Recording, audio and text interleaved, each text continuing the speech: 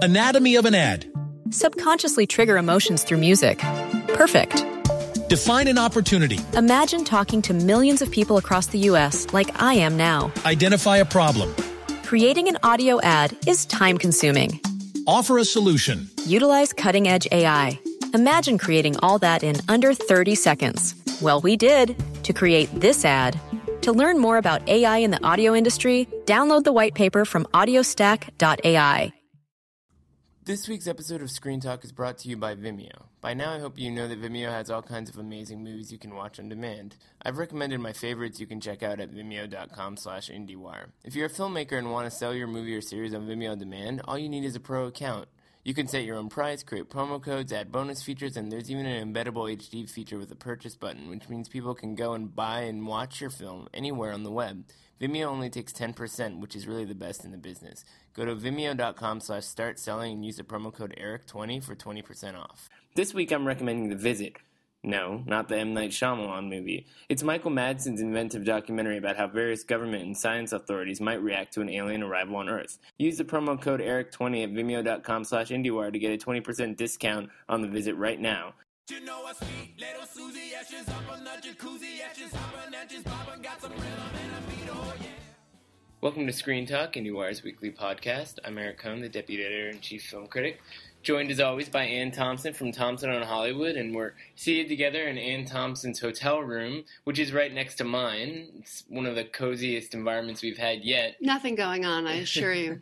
It's kind of crazy, Ann, because I feel like we were just in this high mountain town in Telluride, kind of going through all these new fall movies, and it felt like, okay, we made it through that hurdle, maybe we can relax a little bit. But here we are at the beginning of the Toronto Film Festival, and it's like, it just keeps coming. And in the next 24, 48, 72 hours, we'll have a whole new crop of movies. Sometimes I wonder if it's even worth it, because there's just so much stuff. Doesn't it seem like it's just an overwhelming number of movies that all show up at this time of the year? I've been going through this, luckily, long enough so that even though there's a temptation to get sort of panicky at this moment, because it's impossible to have your schedule completely nailed down. Like, for example, I just came into the room knowing we had to do our thing. Right. And I had gone and gotten my badge and gotten my schedule, and they've changed the location of the press office. They've changed the schedule so that it's How different. Dare they? You know, so you have to adjust. And then, you know, tonight is the opening night. We have Demolition from Fox Searchlight, the movie that is not opening in 2015 and is not in the Oscar race. But so it's Jean-Marc Vallée, who's beloved by Canadians everywhere. He's opened all his films in Toronto, so Dallas they gave Club, Fox Searchlight gave him this. It's a gift. Right. You know. How sweet of them. And they're not doing a whole lot of press here. They're saving it for later. So this is not a case where they're going to change their mind or this is an Oscar contender or whatever it is. They're opening it next year. And but then 3 hours after Demolition is Where to Invade Next, the Michael Moore film. So I mean, which is an acquisitions title. So there's all kinds of stuff showing up all at once. These are big world premieres, and you know, so I have to check my email. Where am I supposed to pick up the ticket? If I don't pick up the ticket in time, you know, are they going to give me one at the theater? Everybody has different rules, right? It's true. So in this case, I'm not going to schlep over to the Royal York to pick up the ticket. They're going to give it to me in front of the theater. I'm happy. All good. I have to get dressed up. You have to get into your dark clothes, right? I'm always wearing dark clothes, so that's never really too much of a problem. One thing that I like about Toronto, though, as a experience is that it's many things to many different kinds of people. I mean, there's well over 200 movies in the program. Nobody can see all of them, so everybody has a different kind of a festival experience, which in some ways is a pretty good reflection of how different people like different kinds of movies. I mean, but everybody's has a different agenda. I mean, for example, you are looking for world premieres to review.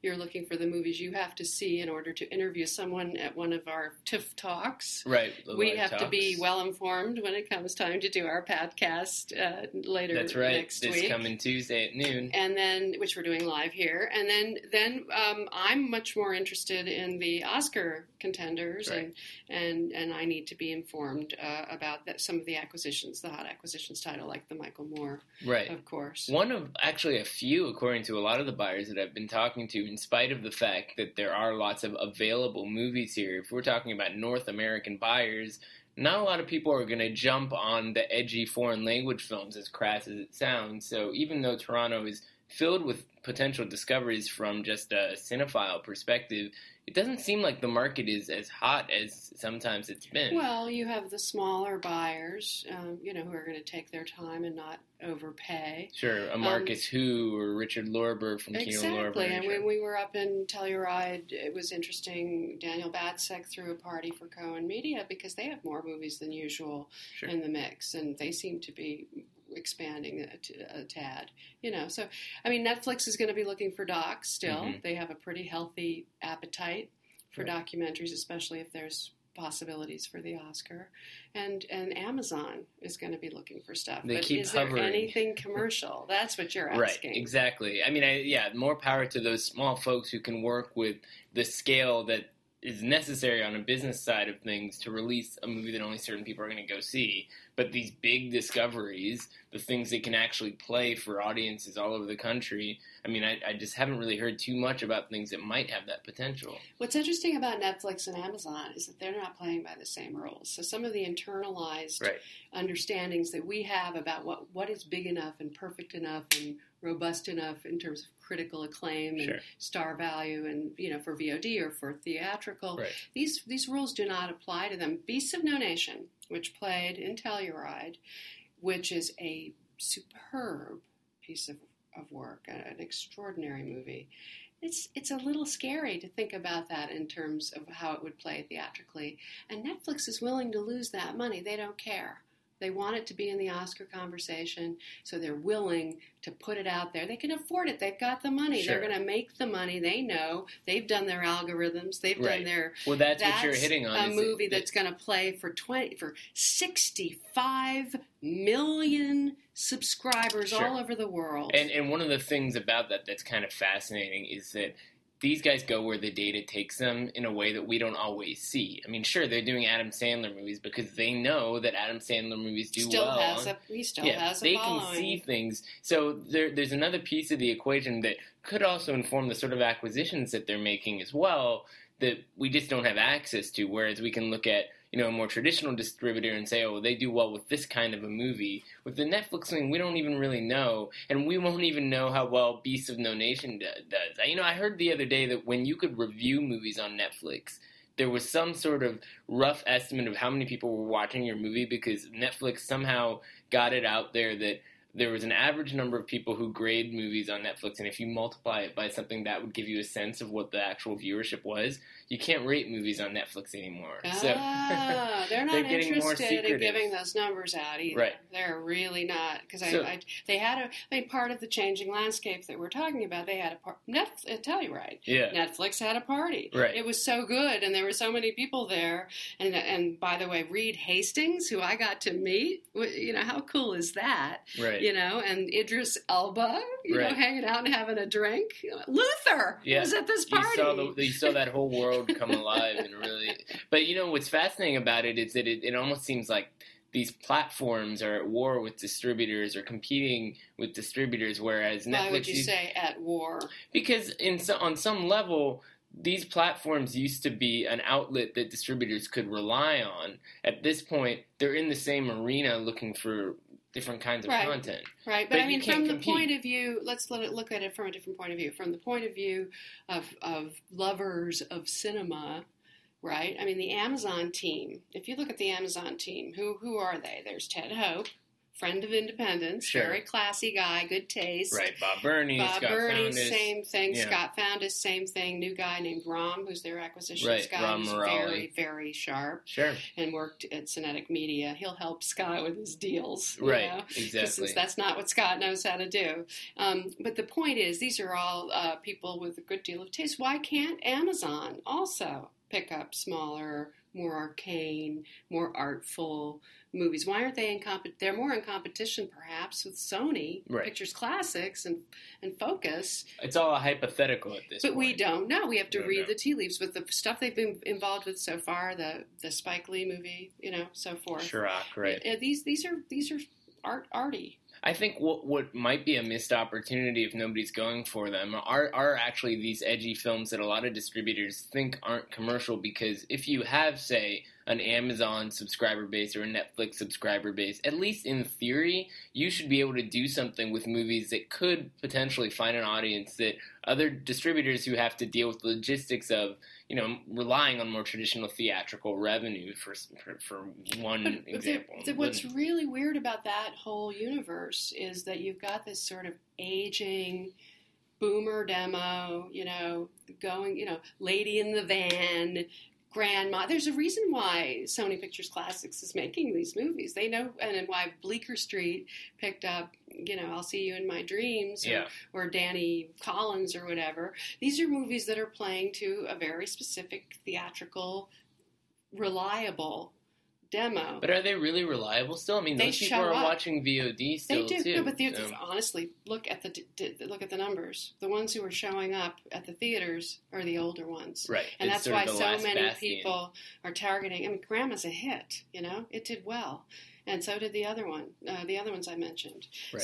So I think that you have that sort of skew, and then you have a hipper, younger, much more questionable, not as reliable theatrical audience that Searchlight chases after and sometimes gets, but sometimes they don't. Like Me and Earl and the Dying Girl. But I think Me and Earl and the Dying Girl is the Diary of a Teenage Girl for Sony also didn't work. I thought that maybe that was a mismatch because Sony goes for generally that older audience, and that was a movie that should have been with somebody who can make it appeal to an edgier, younger sensibility. And there are all kinds of movies that should have that kind of audience. Anomalisa was my favorite narrative that I saw at Telluride, and it's here too. And really cool Charlie Kaufman stop motion animated thing that buyers saw months ago, and I've heard from multiple ones. How do you get the older audience to go see it? They're just afraid of that narrow theatrical audience.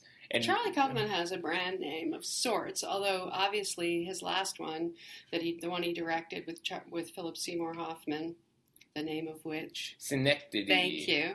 And that one did not do well at all. Yeah, I mean, but I don't think that's what they're afraid of. I think what they're afraid of is that this is a hipster art house movie, and hipsters don't go to the art house. So how do you get people to go see this movie? That seems so general.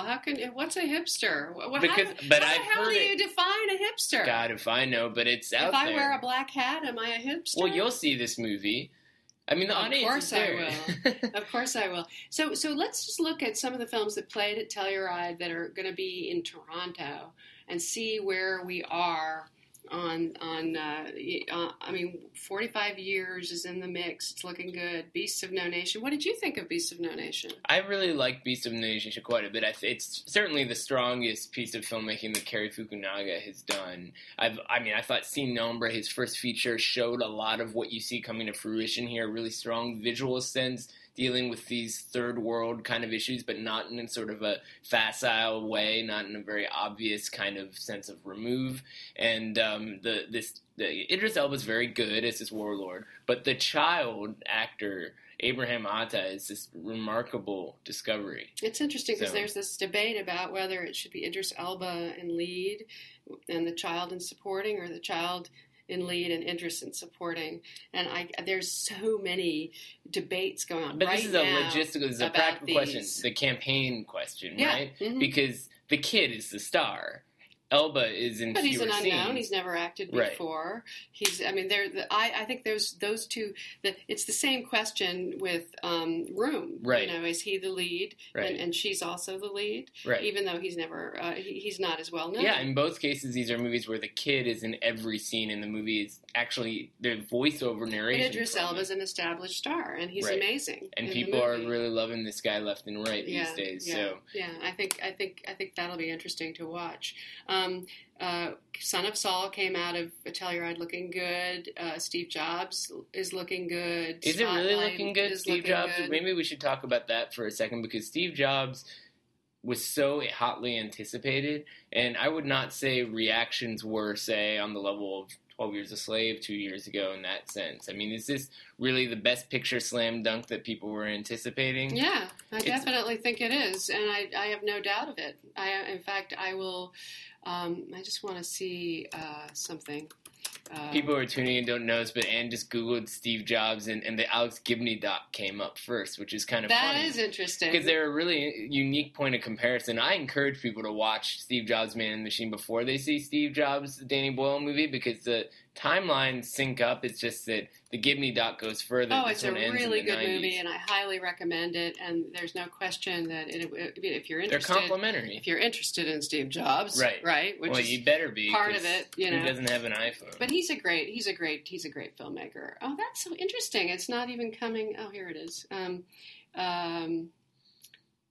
Highest. So far, it's 100%. Yeah, but we're talking about what, 4 to 6 And reviews, something like that. How many? Where are they? Let's see. I mean, they're gonna try to wait a beat now, because it's gonna be a few weeks until Steve Jobs reintroduces itself to a whole bunch of people as the centerpiece at the New York Film Festival. I tell you, I like the movie. I think it's sort of an atypical Danny Boyle movie. It's certainly a very Aaron Sorkin-y It's an script. Aaron Sorkin movie. Yeah, it's a lot of fun. I had Danny a great Boyle time. had to service a very powerful, strong writing voice. Yeah. And that's what you have to do in this situation. But it was a high degree of difficulty, and if Danny Boyle hadn't done a good job, it would be very hard to watch this movie. Sure. In lesser hands, it could have fallen And the apart. actors delivered as well. Kate Winslet delivered, and Michael Fassbender delivered. Right. And I think they are both in the front.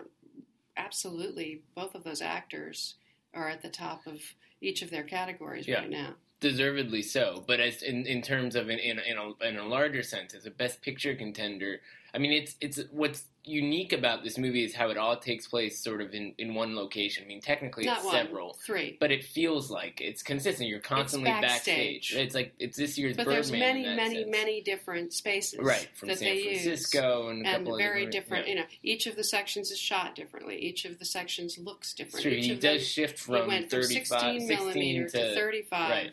to high res. Right. And he totally changes the look of Steve Jobs and the look of Joanna Hoffman. But the played by momentum Kate is Winslet. consistent. Like it feels like you're in the same world the whole way through in a very fascinating way. I think that well, first of all, I mean, obviously we have to wonder if the movie, is going to play. Is it going to get consistently good reviews? I believe that both of those things will happen, and part of it is because it's so unusual.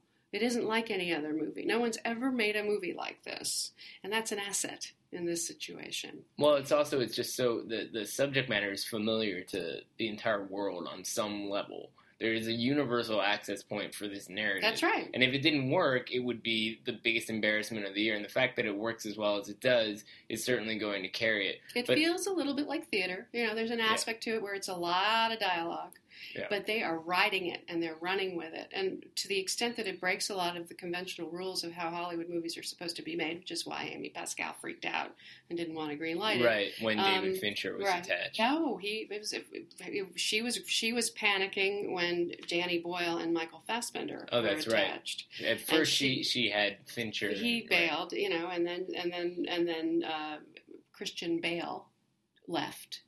And then she was stuck with Michael Fassbender. And what you have is a situation where a studio that is less secure, she was not on sure footing. She had a lot of flops. She couldn't afford to take a risk this big. And it went over to someone who could, and that was Donna Langley at Universal, who was on a roll. Right. It's kind of a fascinating backroom saga because it sounds almost like something out of the movie Steve Jobs. All these people kind of yelling at each other, That's running right. around. It's very trying good. to take Except things that over. a lot of it ended up on the email hack. Right, exactly. That's why it was so much fun talking to Seth Rogen, at the Steve Jobs party and sort of having him go, Yeah, he was having his own problems with the Sony hack. Exactly. So he ended up having to he said that the movie was a real distraction for him. Well, Seth Rogen is fantastic in the movie. I mean, it's kind of amazing to think of him as being an Oscar contender for this part, but he absolutely don't think he is. You don't think so? No, absolutely not. Come on, that role is small. Amazing.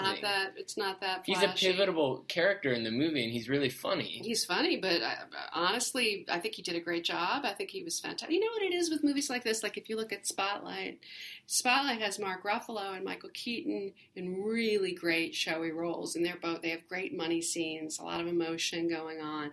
They're both going to get nominated. I think they're all going supporting, right? But the problem with it is someone like Rachel McAdams doesn't have a money scene, even though she's really good. And neither does Liev Schreiber, who's remarkably restrained. He's so good for the part he's playing, the editor. Right. But that's what has to, you have to have unless the movie's such a hit that it pulls people along.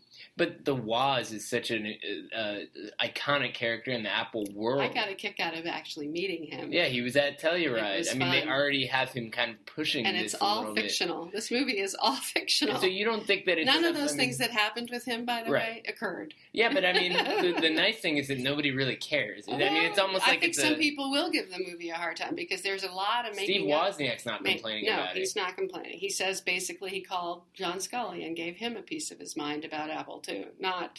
He never spoke to Steve Jobs at any of these launches. But he's cool with it. It makes him into a pretty fun character. He's happy because he's got a great character. It makes him seem like he's the good guy in that romance. And he's got Seth Rogen, laughing about the fro, Right, exactly. But it's not. I don't think that's going to happen. So let's circle back to some of the movies that are actually at Toronto because Steve Jobs is not playing here. Well, Room is here.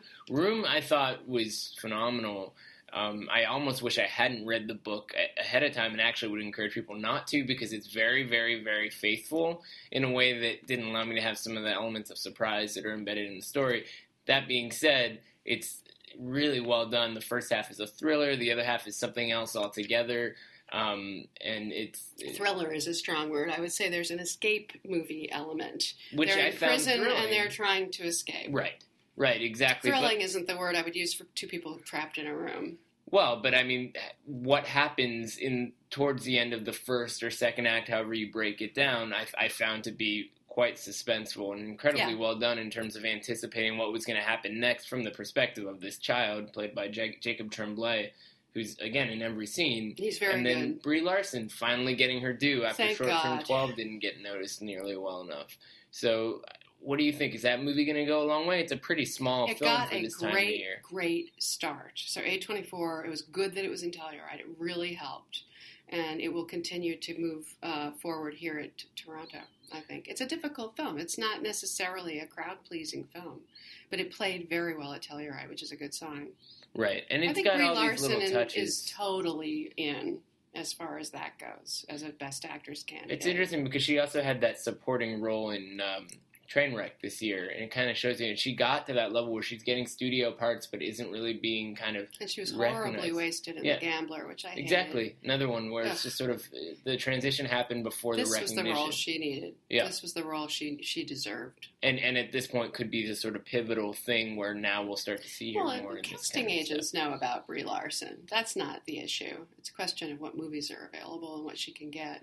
Well, hopefully then this leads to better ones. So. Yeah, I hope so. Exactly. So what else do we have to look forward to here? There are a couple other things that were at Telluride that are still ongoing. Wait, let me go back to my... where was that? Oh, here. So basically, we have James White is showing here, which broke at Sundance, which a lot of people love.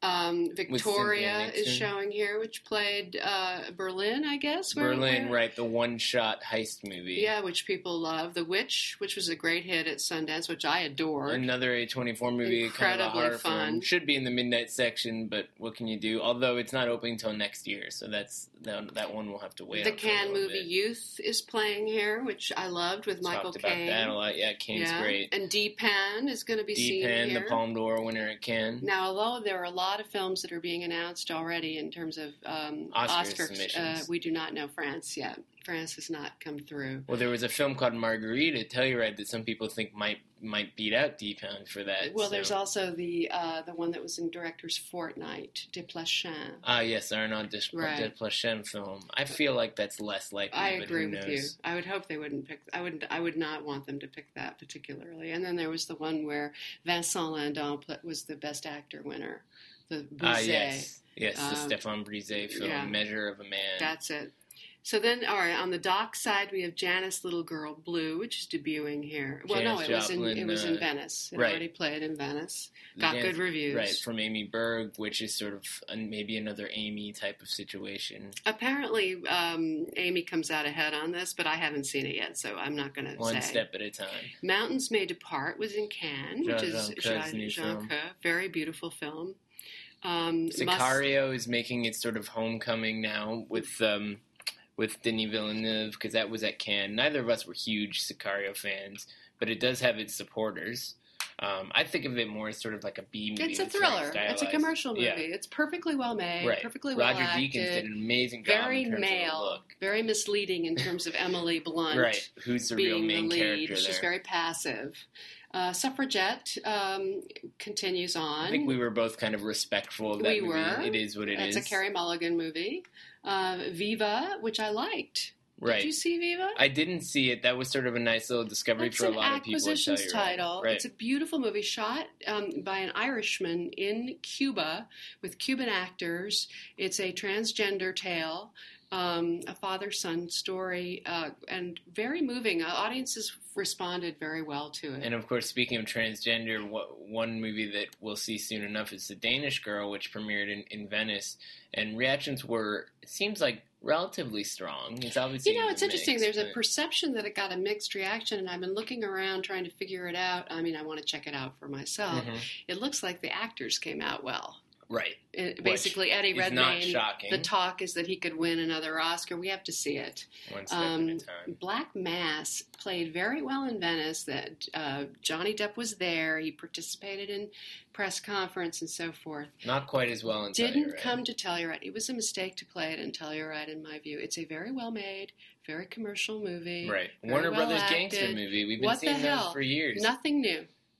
Absolutely nothing new. It's got a real kind of Scorsese light thing going for it on some level. And it even imitates Goodfellas. Yeah, very much so. There's an actual scene that's ripped off from Goodfellas. But I mean, there's also this thing with Depp where it's like we just haven't seen him in a competent movie in so long, and he really goes for this monstrous role as this gangster. But yet we don't really understand him. And yet we don't know who he is. I find that's the case. And Joel Edgerton's character, too. It really doesn't supposedly dig beneath such the a surface. strong... Yeah. It's very superficial. And he acts like... He's like an idiot. He's a dumb cough. Right. He's got this crazy idea that the FBI can save this guy or that they can basically help him and that'll help them take down the mob or whatever. And it goes on for years and years. And it's like, obviously this isn't working. Can you guys just bust him already? I know. And maybe that's part of what happened with the Whitey Bulger. Interesting women. There's one role for one woman is played. Well, there's Juno Temple. It's the hooker with the heart of gold, which is just sort of what she always does. She's in there for 2 seconds, and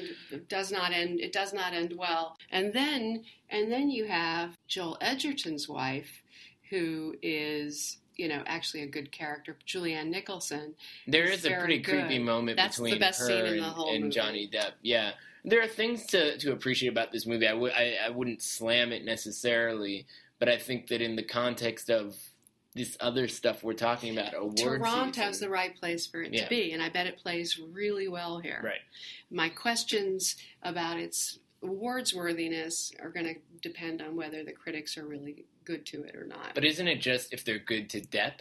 I mean, it's not about take away the other elements. It's a hard movie to be a big Oscar player, but could Depp really be a serious contender? There's a comeback tale there, yes. Right, and look, he's been nominated. But some people don't like the contact lenses and the makeup and the degree to which it's distracting. I did talk to a relatively prominent actor in Telluride who wasn't on the record, who said he was not keen on prosthetics. Anytime prosthetics enter into it, it's just an automatic some people feel that way, but I did hear a lot of complaints about that. So that could be a factor going forward on that. And then we'll see how it plays here. There's so many different things. We could be going on about this for a really long time, but the other aspect of this festival that I really enjoy are the movies that exist entirely outside of this. There's the platform section, which is this new juried section at Toronto this year. I think the movie that most people are actually excited about, who are kind of in the industry and are looking for movies that haven't really been discovered yet, is High Rise, which is Ben Wheatley's movie with Tom Hiddleston.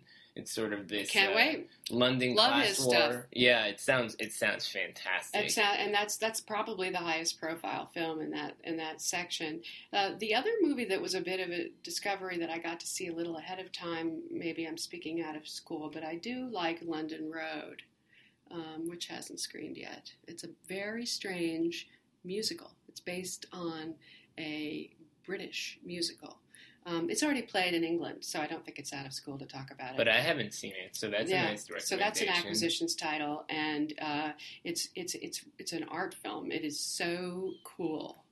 Everything in it is based on the actual transcripts of things that people said. It's about a serial killer. Oh wow, just like The Witch. In a sort of down market, low end neighborhood with the accents and everything. Hey, I can be down with that. I like dark movies along those lines. The funny thing is that the Midnight Madness section is usually where people gravitate when they want these really kind of twisted movies, and it's not generating quite as much buzz this year. There is one movie that you and I have both seen that's in there that will probably go over really well. It's screening right at the start of the festival, Green Room, right. Charlie Saulnier's movie, which premiered in Cannes, and Patrick Stewart wasn't there. He's going to be here this year. Oh, he'll get so some that'll press. Be a nice boost. So that one's getting out and there. And they finally got a distributor yep, for A24, right. which seems like a good home, and they're going to try to push it out as a big, fun movie. They're a very strong, up-and-coming distributor, I have to say. There are a lot of people now who are starting to kind of find their own groove in that sense, and people who are sort of untested, and like Bleecker Street in the next few weeks and months. Well, they know what they're doing. They're right. Old hands. But I mean, in the context of a company, who knows? They get the new movies and then they deal with the marketplace. Well, their movie that's going to be checked out here is Trumbo.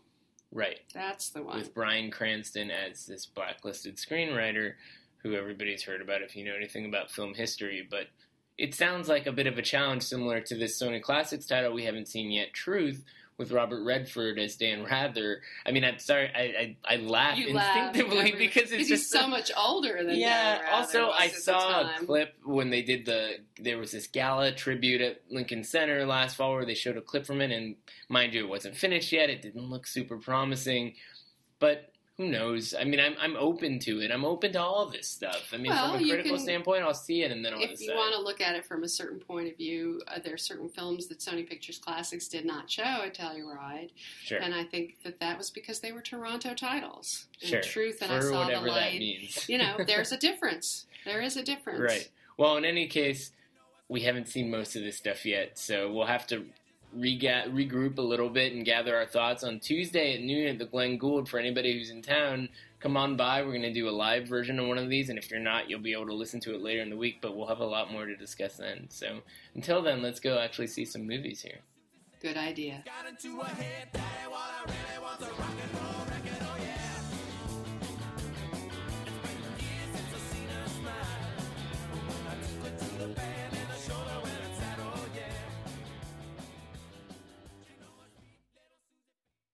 Anatomy of an ad. Subconsciously trigger emotions through music. Perfect. Define an opportunity. Imagine talking to millions of people across the U.S. like I am now. Identify a problem. Creating an audio ad is time-consuming. Offer a solution. Utilize cutting-edge AI. Imagine creating all that in under 30 seconds. Well, we did to create this ad. To learn more about AI in the audio industry, download the white paper from audiostack.ai.